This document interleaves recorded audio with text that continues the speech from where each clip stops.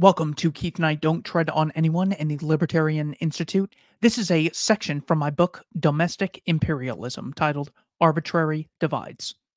On June 12th, 2016, Omar Mateen murdered 49 people and wounded 53 at the Pulse nightclub in Orlando, Florida. While inside Pulse, Mateen called the police to admit to the terrorist act in hopes of amplifying his motives. Here is how then President Barack Obama addressed this tragedy 4 days later.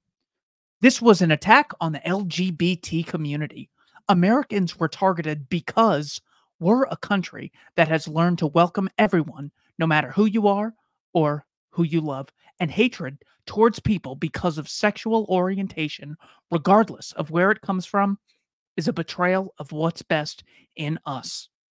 Here are the actual words spoken by Mateen in his phone call with police on the night of the massacre. You have to tell America to stop bombing Syria and Iraq.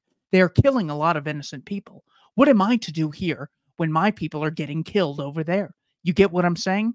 You need to stop the U.S. airstrikes. They need to stop the U.S. airstrikes, okay? They need to stop the U.S. airstrikes. You have to tell the U.S. government to stop bombing. They are killing too many children. They are killing too many women, okay? I feel the pain of the people getting killed in Syria and Iraq. They need to stop bombing Syria and Iraq. The U.S. is collaborating with Russia, and they are killing innocent women and children, okay? The airstrikes need to stop and stop collaborating with Russia, okay?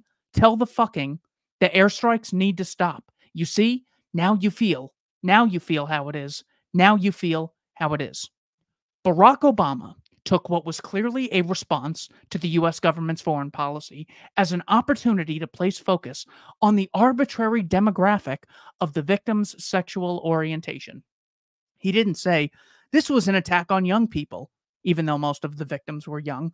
He didn't say, this was an attack on Floridians, even though the attack occurred in Florida. A sane response would have been, this tragedy shows the human cost of our government's violence against innocent people abroad. As Americans, we must reject the use of violence against innocent people to achieve our goals as a nation, regardless of country, gender, nationality, or sexual orientation. We must constantly have a policy, both foreign and domestic, which embraces life, liberty, and the peaceful pursuit of happiness. To clarify, in 2016, the year of the Pulse massacre, the United States government dropped 24,287 bombs on Iraq and Syria, according to the Council on Foreign Relations. The use of arbitrary divides involves separating people based on accidents of birth or irrelevant personal attributes, as opposed to actions they as individuals choose to engage in. Here are some arbitrary group identities commonly used by progressives to divide people of goodwill. Male versus female, rich versus poor, Russian versus American, straight versus gay, black versus white. Two more examples illustrate this issue. First, from CNN in an article titled, U.S. Black-White Inequality in 4 Charts. Second, Congresswoman Alexandria Ocasio-Cortez's speech combating the gender pay gap. The implicit assumption is that the existence of inequality is the result of discrimination, and the state must coercively step in and mandate equality between groups. Here are some disparities in America that the article and the speech both conveniently neglected to mention. How many hours men work annually compared to women? Which fields men tend to study compared to those which women tend to study, engineering, communications, and how ambitiously they studied. Black immigrants to America earn more than U.S.-born blacks. Married men earn more than unmarried men. The state wage gap, Maryland versus Mississippi median income. The age wage gap, older men earn more than younger men. Indian Americans and Asian Americans earn more than white Americans. Most homeless people are men. Men are 10 times more likely to die on the job. Men are roughly 50% of the American population, but 95% of those killed by police.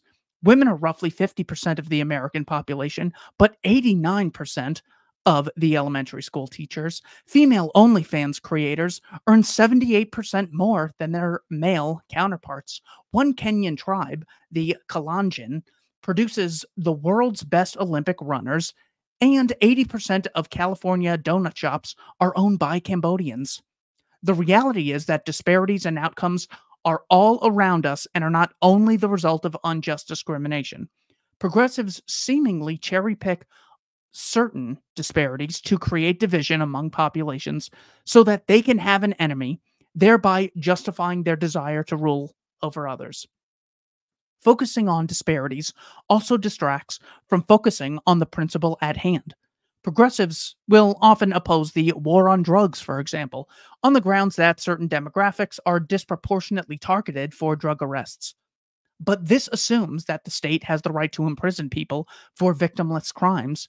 So, all the police need to do is arrest more people at a rate proportional to each demographic. According to the Selective Service System, all men ages 18 to 26 must register for the draft. One way to approach this is to say that forced labor is immoral. Another is to say that this is sexist and discriminatory, therefore, women too should be forced to perform labor against their will. The profit motive is another arbitrary divide progressives use. Every time a person acts, he is using scarce resources, time, effort, money, products, at his disposal in an attempt to improve his situation. This is the nature of Homo economicus. Every second you spend reading, you're not sleeping or hiking. For every dollar you spend on coffee, it's one less dollar you can spend on clothing. The progressive takes this universal reality of trade offs and then pins it uniquely on the free market. Do politicians not profit from television appearances and from large crowds cheering their names? Setting aside the psychic profit, politicians aren't exactly unpaid volunteers, with most of them having net worths much higher than those of their constituents. Soldiers, teachers, and police officers are also profit seekers, as opposed to unpaid volunteers or people who don't reap any mental or social status benefits from their employment. Everyone is trying to maximize profit at every moment of every day. Actor Sean Penn recently used the example of when police show up to protect grandma, they don't make her put her credit card down, insinuating that the government exudes generosity while the free market is greedy. What happens when grandma doesn't pay sales tax, property tax, or income tax? Does the government call her and say, Miss Grandma, we noticed you didn't chip in this year to the Internal Revenue Service. Are you unhappy with our services? Please reconsider being our customer. Of course not. The state will imprison people for not giving them money, a method far greedier than offering a service voluntarily. It's also worth noting how the voluntary profit incentive encourages goodwill among people. Almost every time I purchase a good or service in the private sector, the employees will thank me for shopping at their store. However, after having been a net taxpayer for 11 years, I have never once been thanked by a police officer, soldier, teacher, or politician. This constant attempt to divide people of goodwill based on arbitrary attributes is what makes progressivism such an insidious ideology. Instead of separating heroes from villains based on income or accidents of birth, as progressivism does, people should be divided based on whose behavior is peaceful, honest, and cooperative, in opposition to people whose behavior is violent, fraudulent, and parasitic. Thank you for watching. Keith Knight, Don't Tread on Anyone, in the Libertarian Institute.